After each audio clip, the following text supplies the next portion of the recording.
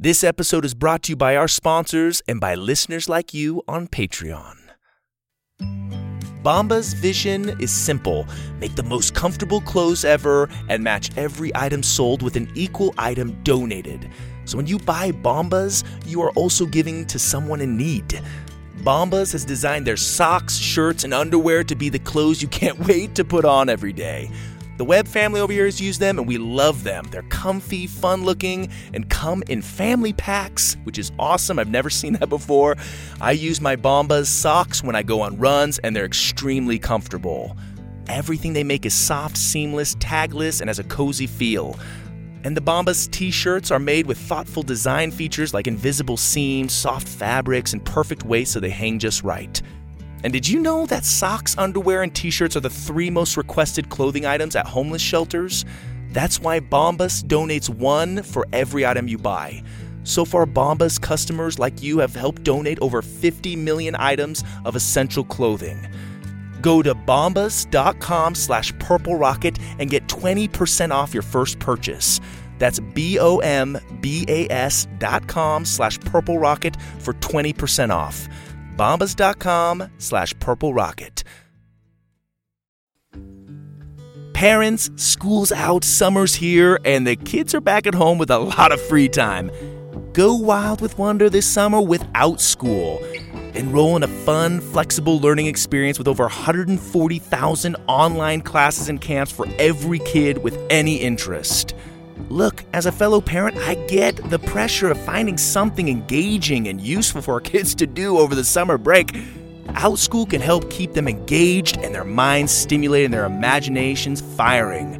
They offer every kind of class you can imagine, from entrepreneurship to freestyle dancing to art, even magic lessons. There's something for kids of all ages, grades, and interests. We homeschool in the Webb house, and we plan to get Aurora and Cohen signed up with some OutSchool activities to keep them engaged in a fun way and help them explore their talents and maybe discover some new ones. OutSchool will have your kids loving to learn and having fun doing it. Head over to outschool.com/Purple Rocket and use code Purple Rocket to learn all about OutSchool's summer programs and save $15 on your child's first class. That's OUTSCHOOL.com/Purple Rocket to save $15 on your child's first class.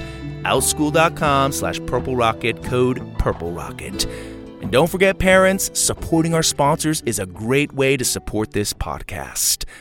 And now, back to our show. The Purple Rocket Podcast presents Space Train.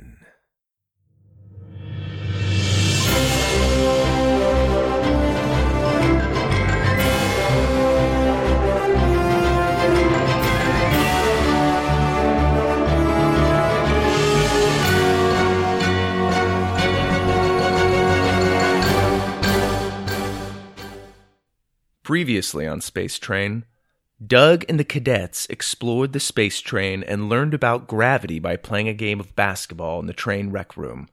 After their game, the crew discovered Doug's purple soda bottle rocket floating in space. In it was a message for them that read, "It has come to our attention that you have embarked on a new generation of crusades. Your trek has come at an opportune moment for us, as we are in dire need of your assistance. At the rate of 20,000 gallons a minute, our water is drying up. Without it, our people and all life on this planet will become extinct. We beg of you, Space Train cadets. We have nowhere else to turn. With the utmost respect, Admiral Rizzo Rames of the Republic of Mars." And now for Episode 3, Mars and the Well of Being.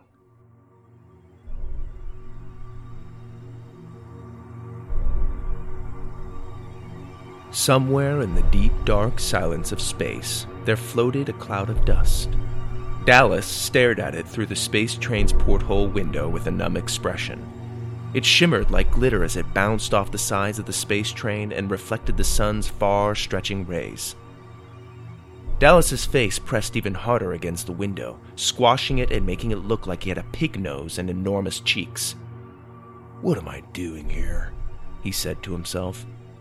Watching the dust bounce off the window brought back images of the seed he'd throw in the fields and gardens back at the ranch. It bounced again, and he imagined it as the dust kicked up from his trotting horse. Even the swirls reminded him of the curling waves he'd catch on El Capitan Beach. He sighed. It was official. He missed home badly. This was their second outing on the space train, and the initial awe of being in outer space was starting to wear off. He missed the tractors, the smell of citrus in the breeze, the lazy afternoons on his surfboard after a day's work. There, on the farm, on the beach in Santa Barbara, he was free. Here, he was trapped in a tin can, and to make matters worse, it felt as though he were the only one feeling homesick. As if to prove his point, the sounds of muffled laughter echoed from the Cosmic Cafe. Down the hall, sitting at one of the peanut-shaped tables in the cafeteria, was the rest of the crew. Lydia had just taken a bite of her fizzy cream-filled donut, and it had shot cream all over Doug's shirt. "Whoops, sorry about that," she said, handing him a napkin. "I didn't think it'd be so packed." She took another bite of the donut that had been fried 5 times and glazed to look like the planet Earth.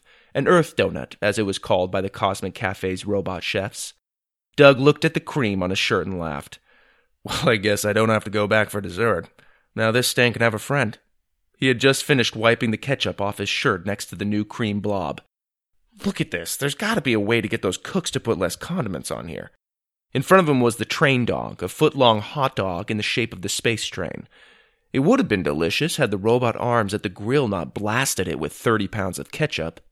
Lydia took another bite. "Goro says some of the chefs could use some maintenance, and now you get around to it. And that was last trip," she said. They looked back at the robot arms that were spraying gobs of mustard on an ice cream sundae. "What's that, Leo?" Doug asked, nodding to the purple smoothie in his hands. Leo's curly blonde hair bounced as he shrugged. "I think that's the moonberry smoothie," answered Lydia, filling in as usual for Leo's silence. "I almost got one myself until the robot told me it had kale in it." Leo looked repulsed by this revelation, and he quickly pushed the drink aside. "They sneak that stuff into every smoothie nowadays," she said with a mouthful of fizzy cream donut. "Why can't they just stick to fruit instead of trying to trick us into being healthy?" The thought of being tricked into eating healthy made Doug think of his mom and dad. They weren't health nuts by any stretch of the imagination, but it was normal for them to try to sneak some spinach or greens into foods where they didn't belong. "Have you guys ran into any trouble with your parents?" Doug asked. "I mean, about you sneaking out so early and being gone for a good chunk of the day?" Leo simply shook his head, and Lydia agreed. Come to think of it, they haven't mentioned it once. It's like every time I get home, it's right in the nick of time before it looks too suspicious. In fact, after our last trip, the millisecond I laid back in bed, my mom came in to wake me up for school. I about had a heart attack. "Me too," said Doug. "I guess Goro's just that good. He is a robot, so, calculating the perfect time of arrival isn't impossible, right?" Lydia took her last bite. "Makes sense to me." Doug turned to Leo and realized he hadn't said a word the entire trip, or the entire time he'd known him for that matter. There didn't seem to be a perfect way of asking the question, so he just went for it. Leo?" Leo looked up at him with raised eyebrows. "Can you speak?" There was a long pause as Leo looked between Doug and Lydia, both of whom waited anxiously for a response. Leo smiled at them and nodded before going back to his smoothie. Doug raised an eyebrow. "Okay." "Speaking of quiet," said Lydia, saving him from the awkwardness, "have you guys seen Dallas? I feel like any time he's not in the room, I can hear the AC running." Doug shook his head. "I don't know. He might be in the lounge. As soon as we walked in here, he was gone. Just zoom, took off." Lydia frowned. "I hope that Sir Farmer's feeling okay. Lunch just isn't as fun without him." "Sir Farmer, that's pretty good," Doug said, trying not to take offense at Lydia's comment. Leo tapped Lydia's shoulder and pointed to the float spray floating behind them. She turned and saw the levitating trail of edible spray heading out of the cafe and down the hall. Moments later, they were following it, past the rooms and into the solar cinema. Inside was an immaculate theater room with stadium seating, red and orange accent lights, and a massive wraparound projector screen. There, sitting among the empty seats, was Dallas, watching the waves crash on the shores of Santa Barbara.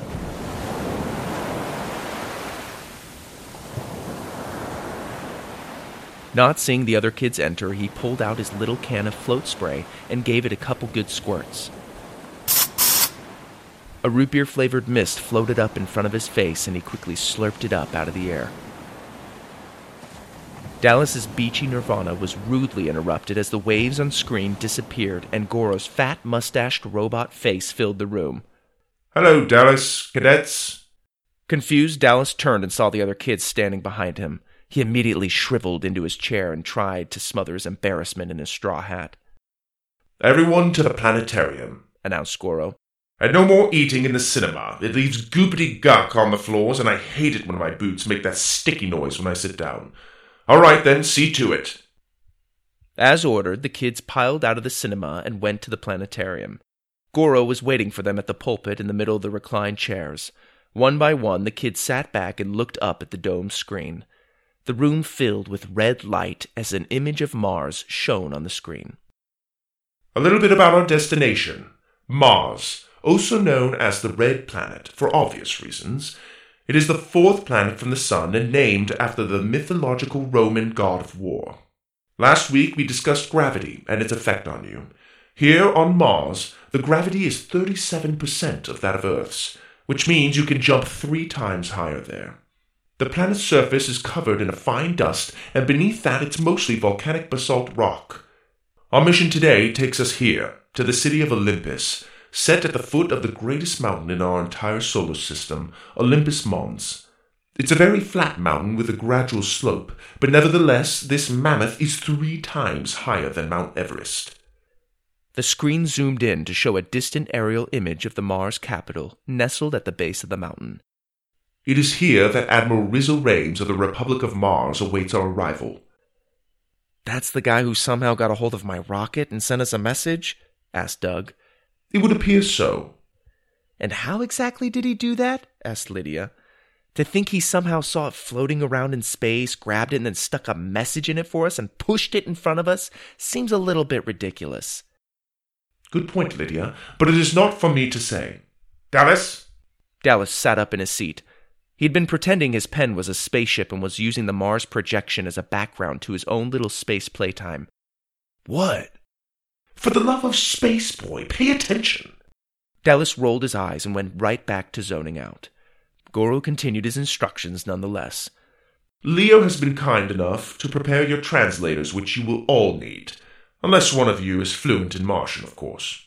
Anyone? No? Everyone here's an entitled little English speaker with no other language experience? Thought so. Okay, Leo, go ahead and hand them out." Leo frantically finished the final updates on the translators, unplugged them from his computer, and handed them out. Goro pointed to the side of his chubby robot head. "Now, place the translator behind your ear, and it should attach itself. Don't be alarmed by the sudden pinch." Doug held up the clear-looking lima bean and pressed it behind his ear. Ouch! The hearing aid bit into his skin like a spider. Goro's digital screen mouth smiled. "Like I said, just a pinch." He clicked a button on the podium, and the screen showed a massive round metal tank the size of a skyscraper, full of water. "This is the Well of Being. For thousands of years it has been the Martians' source of water. And apparently, according to Admiral Rizzo, something is wrong with it, and all life on Mars is in grave danger, yada yada yada. Our mission is to investigate the cause of water loss and attempt to restore it." He clicked quickly through the slides that looked important but apparently weren't by his standards. The clicking stopped when he reached an image of a small white box. "Now for your suits. Beneath your chairs you will find a suit box. Each has been fitted specifically to your body, so no swapping, and each is absolutely necessary to walk the Martian surface. The air is not breathable, and if one of Mars's frequent dust storms rolls in during our time there, we will need its protective attributes." The kids pulled the lunchbox-sized squares from under their seats. Doug noticed the image of Olympus was getting closer and closer on the screen, and pretty soon it was right above the planet's dusty surface. Goro held up a suit box. "When I instruct you to do so, you will simply press the box against your chest and a suit will dispense. Do not, and I repeat, do not..." He looked at Dallas and bounced his shiny eyebrows. "Sit on your suit box, unless you want your backside to be sucked into a helmet and your face smothered in space pants. Are we clear? Good. Has everyone understood the words coming out of my mouth?" Doug and Lydia exchanged a look. "Why wouldn't we have?" Lydia asked. Because, my dear, this last portion of the presentation I have given in Arabic to test your translators. Speechless, the kids reached behind their ears and touched the amazing devices. I'll take that as a creeped out yes. Right. Now, if you can please file out in an orderly fashion, we will exit the train. Exit? Exit where? Said Dallas, finally paying attention and secretly hoping they'd landed back on Earth. Goro pointed up to the projection of Olympus above, the screen now level with the surface. We're here. Minutes later, the 4 cadets were standing anxiously in front of the exit doors, each holding tightly, but not too tightly, their suit boxes. Goro stood next to them. Good luck, cadets. I have faith in you. Mainly because I haven't really seen you screw up yet, so please don't. Take a deep breath and boxes to your hearts. After a second of hesitation, Doug pressed the box up against his chest. Instantly, his suit shot out in all directions and engulfed him. Thick tubes wrapped themselves around his arms and legs. A blanket-like jacket tightened around his torso and flipped a glass helmet over his head. Boots grew out of the leg tubes until they slithered over his toes, lifting him off the ground and connecting under his feet. "That was awesome," he said, looking over the incredible white suit. The others, too, were marveling at the automated spacesuits that had just eaten them. Even Dallas had taken a moment to set aside his bad attitude to appreciate the suit's fit and workmanship. "Whoa, bro. Whoa," was all he could say. Goro faced them. I'll be staying behind to man the train, but don't worry, I'll be communicating with you through your headsets. If you need anything, and I mean anything, don't bother asking. He pressed a button on the wall and the doors opened. Outside, the sounds of busy Olympus filled their helmet's speaker system. The dirt roads buzzed with the hums of hovering vehicles and chattering pedestrians. Domed huts made of clay and dirt filled the landscape. Some were small with only a few circular windows. Others were multiple stories high with dozens of beautiful rose-colored stained glass windows and several chimneys sporadically shooting out steam. Doug gasped at his first close-up look at a Martian. He wasn't sure why he was so surprised at their appearance. Maybe because for so long he thought there was no life on Mars, and now that he was here, seeing living, breathing, intelligent beings, it made his heart race. The Martians were a tall, pale people, at least 8 feet from the tip of their toes to the top of their bright orange hair. Despite the busy streets, they spoke softly to one another, making their combined chatter a constant hush. Surely the only way they could hear clearly was due to their long, droopy ears that sagged below their chins. All wore metallic robes that shimmered as they walked. All except for one, that is. A man in a glowing red robe stepped out to greet them. He held out his fists and shook them with excitement. "Oh, Admiral Wizard Waves, so pleased to meet you, beyond pleased, overwhelmed, overjoyed, overcome by your presence. I'm at a loss for words," said the Martian in so many words. He spoke with a frantic lisp like he was running out of time. His orange hair twirled upward as if he'd been given a swirly. Full of a nervous energy, he looked at the cadets with his brownish-red eyes and bowed to them, clapping his hands over his eyes and then revealing them to each person. "I think this is how we say hello," said Lydia to the others, and then mimicking the gesture back at Rizzo. Rizzo trembled with excitement. To his absolute delight, the others followed suit, covering their eyes and bowing before pulling their hands away. Rizzo went down the line, doing this to each cadet until he faced the last of them, Dallas, who sarcastically covered and opened his hands over his eyes while saying, "Peekaboo." Rizzo jumped and laughed like a little child. "I've so much to tell you. Hubba-dubba-dilly-do, where to start?" Goro chimed in over their headsets. Sorry, mates, not everything will translate perfectly. Rizzo turned and waved for them to follow. Come, I'll give you a tour and then we'll talk about my life history. Oh, dubba-dubba-diddy. I bet you all have a wondrous story yourselves. Not of your planet, of course. I already know quite enough about that place. No, I speak of your lives, your dreams, your aspirations. Oh, I never thought I'd meet the space train cadets. Come, I'll show you our city first. Rizzo gasped and took a closer look at Lydia as if really seeing her for the first time. Could it be, dear me, a Martian visitor from Earth? Lydia laughed. Not quite. Believe it or not, there are a lot of us on Earth with red hair and light skin. You should see my brothers. They'd fit in just fine here, except for the quiet talk. That they couldn't do. Rizzo beamed. My, aren't you delightful? Such a delightress. That must be what they call you back home, delightress? Haven't heard that one yet. Lydia laughed again. Rizzo continued down the street as they tried to keep up with his marching pace and even faster scattered brain. We should probably start with the tylons. As you can see, much of what we make consists of these clever little triangles. He held out a small triangle-shaped piece of metal. Tylons are an intelligent matter that can be used to build anything you can dream of and serve virtually any purpose. Look closely around you, and you'll see the possibilities are endless. He pointed to the hovering street buggies, some of the metal buildings, communication devices, even the metal robes the Martians were wearing consisted of thousands of small triangular parts.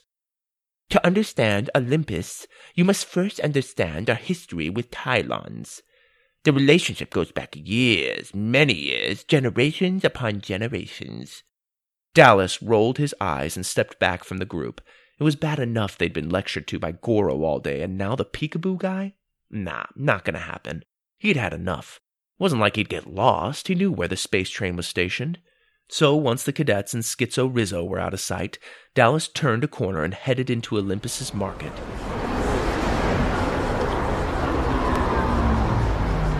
Boy, was it a busy place.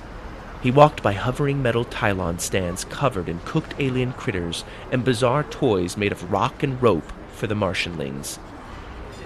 But the most peculiar thing he found in the entire market was the fact that no one was surprised to see a big, goofy-looking Earthman walking around in a spacesuit.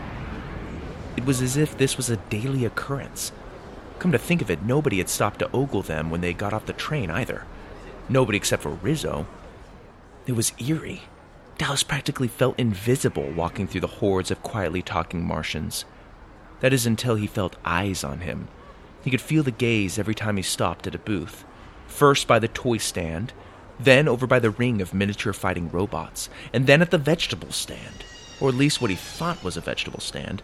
It really looked more like a collection of hairy squids with flailing tentacles. After the third time, Dallas whirled around to see a little shaggy-haired Martian girl holding a big box with a red bow on it. She handed it to him, and before he could say a word, she hopped on a hovering Tylon trike and rode off into the crowd. Thanks, Doodlet, Dallas called after her. He looked down at the box and back up at the speeding trike. On the other side of the city, Doug, Lydia, Leo, and Rizzo stood before a massive steel wall. I do hope your friend isn't lost, said Rizzo, looking genuinely concerned, more so than the rest of the group. Lydia shook her head. Don't worry about Dallas. I'm sure he's fine. He's just been a little moody lately. Don't take it personally. Worst case scenario, he can just call for our conductor if he needs to find his way back. Please, continue. As you wish, Delytrus. He turned again to face the curved wall. The well of being has held our water for thousands of years. Imagine beautiful springs and waterfalls flowing from these walls. There, and there. They poured down here this way and fed into those canals. That was only months ago, but now as you can see the holes are sealed up, and our metrics indicate that the supply is depleting despite the stop of flow. Drying up maybe? We don't know. But without the well of being, we will be no more. The kids stared up at the massive steel sphere that was lodged between two red cliffs. It was obvious that the slits and holes along its belly had been welded or sealed up somehow. Doug finally spoke up. How about Leo and I head into the city to figure out a way to open it, and you and Rizzo can stay here and investigate the cause of the sealed holes? Lydia looked at him surprised. Getting a little bossy, are we? Goro did say I was the captain. Lydia looked at him and made a snooty face. Okay then. Aye aye, Captain. Back at the market, Dallas was reading the card attached to his mystery gift. To Dallas for your strength and loyalty. What? He tossed the card aside and tore open the gift. Inside was the most gorgeous thing he'd ever seen. A surfboard. A beautiful, shiny metal surfboard. Filled with new life, he ran his hand across the board and knew just what to do. Over the domed houses, he could see a sand dune, and he was going to shred it. At the other end of the market, Doug and Leo were looking for some way to open the well. Is it just me, or was Lydia getting a little testy back there? Asked Doug. Leo shrugged. I wasn't trying to be bossy or anything. It's just, you heard Goro, I'm the captain, so that means I've got to make some decisions. Leo nodded sympathetically. Anyway, Doug looked over the market stands. let's see what we could do about those holes. Maybe we could pry them open or something? Leo scratched his curly blonde hair in thought. His face lit up as an idea came to him. Without making a sound, he gestured an explosion with his hands. Doug thought it was impressive to do such a thing and not make an explosion sound effect. A bomb? Doug confirmed. Leo nodded. Yeah, I like it. We're gonna need to ask around for the stuff we'll need to build it, so let's start over there. Like hopeless children lost in Hong Kong, they bounced between vendors, looking for anything and everything that could be combined in such a way that would create an explosion big enough to blow a hole in the well. The first vendor they came to started to help them, but as soon as he realized what type of ingredients they were looking for, his triangle eyeglasses turned dark and he went silent. They tried to speak to a woman in the next booth over about the sharpest rocks in the city, but her metal earrings curled up and plugged her ears. Finally, they tried to stop a buggy driver to ask him what the well was made of, but his metal vehicle zipped him off before he could answer the question. Something was up, but Doug and Leo didn't have time to figure out what it was. That wasn't why they were here. They were here to blast that well to smithereens, or just the sealed parts. Finally, they somehow managed to scrounge up the parts they needed to build an explosive device. Doug's hands worked in a frenzy, using the detailed diagrams and plans floating around in his head to carefully but quickly assemble what he hoped would be a bomb. Not that he'd ever built one before. Leo watched with wide eyes, and Doug could tell by his face that he was shocked Doug knew how to do such a thing. The truth was, he didn't really know what he was doing, but his mind seemed to think it did. With a few more twists and turns, the device was finished. Together they looked it over. As Doug turned it in his hands, the wiry ball steamed and then fell apart. It died like a starving animal in his fingers. What was left of it laid in a pile of circuits and wires. Doug wiped his forehead, only to realize he couldn't do so with a space helmet on. Honestly, He said. I'm kind of relieved that didn't work. Judging by Leo's smiling nod, he felt the same way. So they sat next to their failed attempt and looked around for other ideas. Doug thought about how hard it was trying to reach out to the busy Martians, just getting them to acknowledge they were there, let alone getting them to help. This mission was to save them, after all. You'd think they'd help at least a little, like a glass of cold lemonade or something. He thought of the man's triangle eyeglasses, the woman's triangle earrings, and the little triangle shapes that made up the buggy that sped off. And then finally it hit him. He knew exactly what was wrong with the well. Dallas stood at the top of a massive sand dune and took a deep breath, as if inhaling an ocean breeze. He positioned the board at the edge of the slope and imagined that the sand beneath him was wet from the frothy tide. This is going to be the sickest, gnarliest ride of my life. He kissed his hand and pointed out toward the city. This one's for you, alien Secret Santa. And with that, he dropped down the dune. Back at the well, Lydia and Rizzo were carefully inspecting a long seam up the wall. Rizzo had been talking non-stop since the others left, and Lydia had resulted to tuning him out, only occasionally grunting and saying, any time a question was asked. Lydia ran her hand over the seal. This looks like it was sealed recently. Who here would do such a thing? And how did they do it without being seen? One of the biggest mysteries of my time, Delytrus. Truly a puzzle. Rizzo, Lydia stepped back and finally looked at him. I've been wondering, how did you get a hold of Doug's purple soda rocket? I beg your pardon? That is the correct expression, no? Beg pardon? I don't really understand its meaning, since I don't feel it appropriate to grovel for forgiveness, and that is the closest translation I can make to your expression. Rizzo, just answer the question. I don't know what you asked, Delytrus. What is a soda bottle rocket? I thought the vessel you traveled here in was the great space train. Lydia grew frustrated. It is. That's not what I'm talking about.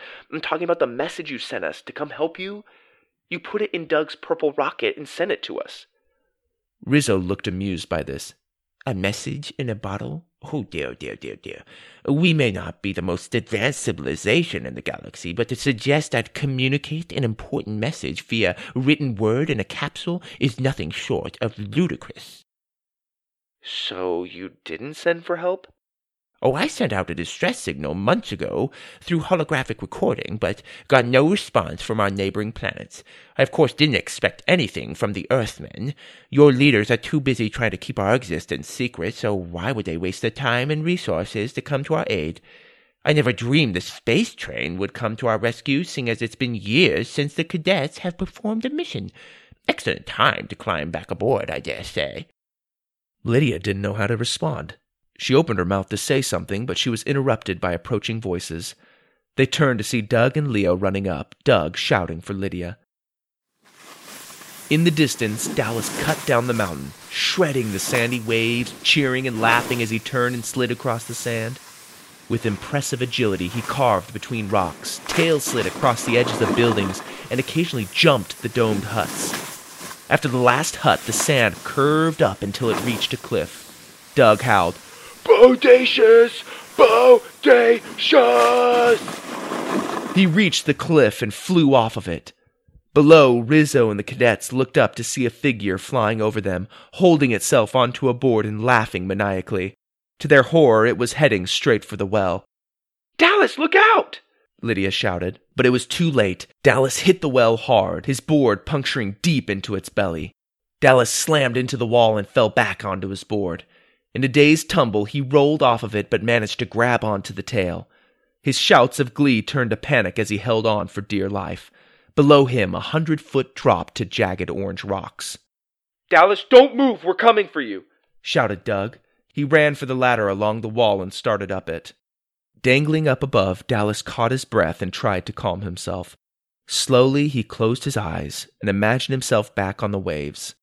He remembered the biggest one he'd ever surfed, a colossal of a swell that built up before creating the tallest curl he'd ever seen. It was terrifying, watching the mass of liquid shadow over you like a collapsing building. He thought about ducking under it, but it was too late. It was just him and the beast. There was nothing left to do but paddle, so he kicked and pulled on his board as hard as he could as the massive wave curled over him. Then, in an adrenaline-filled instant, he popped up and shot the tube, riding through what felt like an aquarium water slide until he shot out the other end. Dallas opened his eyes, filled with the same adrenaline he'd felt the day on the beast. With all of his strength, he yanked at his board and kicked off the wall. He yanked and kicked again and again until the board moved. Doug was halfway up the ladder. Dallas, what are you doing? He yelled. What is he doing? He shouted back down to the others. Leo watched Dallas and smiled. With one last kick, the board was free. Water gushed out of the well's gaping wound and blasted Dallas and his board off the wall. Dallas immediately turned himself onto the board and stood up, riding the gushing wave as it came crashing down. "Yeah, baby!" he hollered, gaining his balance. With an unbelievable force, the wave pounded against the sand and rushed into the canals. Dallas landed with the water and rode the splashing curves into the canal through the city. This was his moment of glory. All thoughts of the massive waves he'd conquered paled in comparison. It really was the ride of a lifetime. And to prove it, the Martians cheered and roared as he came shredding down the canal with their precious water. They raised their hands at the mist that sprayed over them. Beneath the gushing well, Rizzo and the kids cheered. He hugged them in their soaked spacesuits and kissed their helmets with tears of joy, saying thank you at least 1,000 times. Once the water had calmed, Doug stepped away from the group and inspected the newly opened seal. He pulled a piece of jagged edge from the torn seam and held it up. A small metal triangle shone in his gloved hand. The cadets' departure was a far cry from their arrival. This time, thousands of Martians, young and old, surrounded them and cheered. They even presented them with gifts before they boarded the train, as was customary for Martians who felt blessed by their guests. Leo was given a stunning red crystal that was long enough to be a walking stick. Lydia was granted official citizenship to the Republic of Mars with all of the benefits that came with it, compliments of Rizzo. Doug was given a beautiful brass spyglass.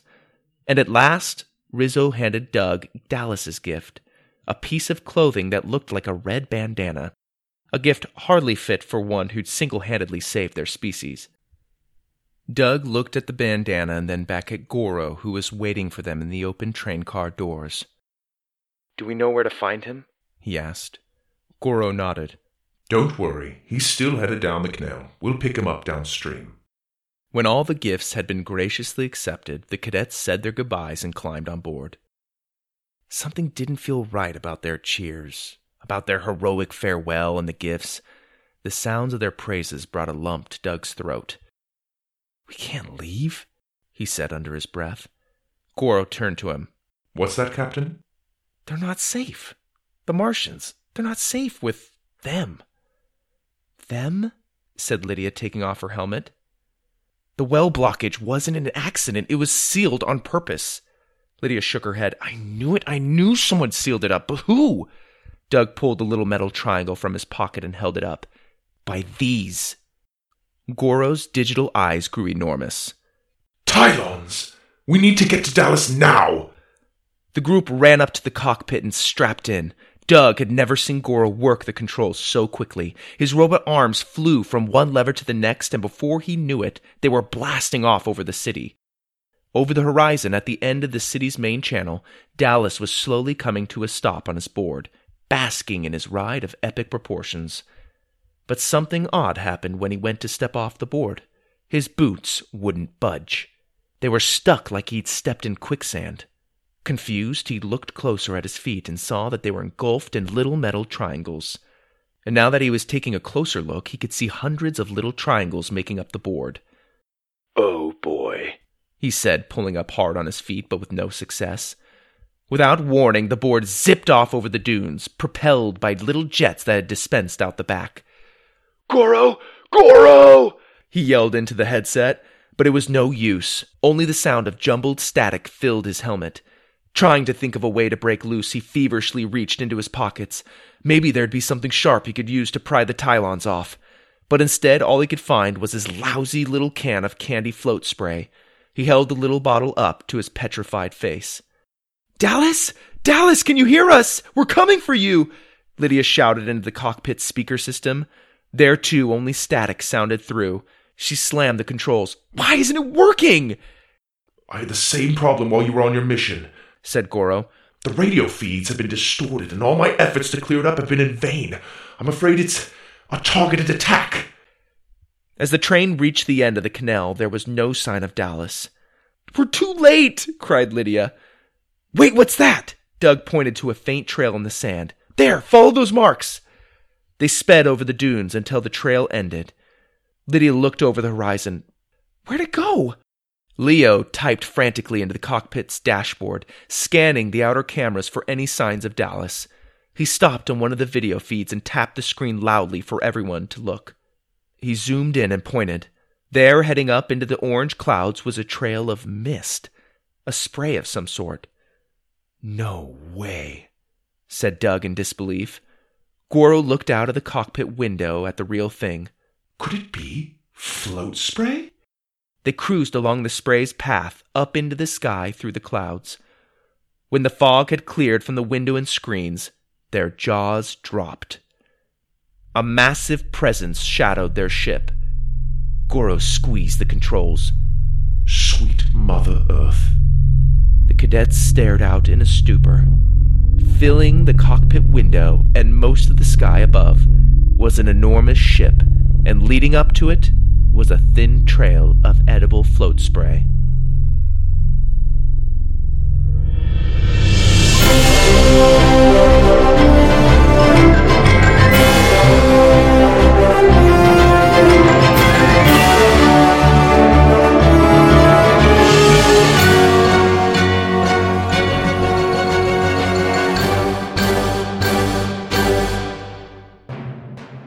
You've been listening to Space Train, a production of the Purple Rocket Podcast.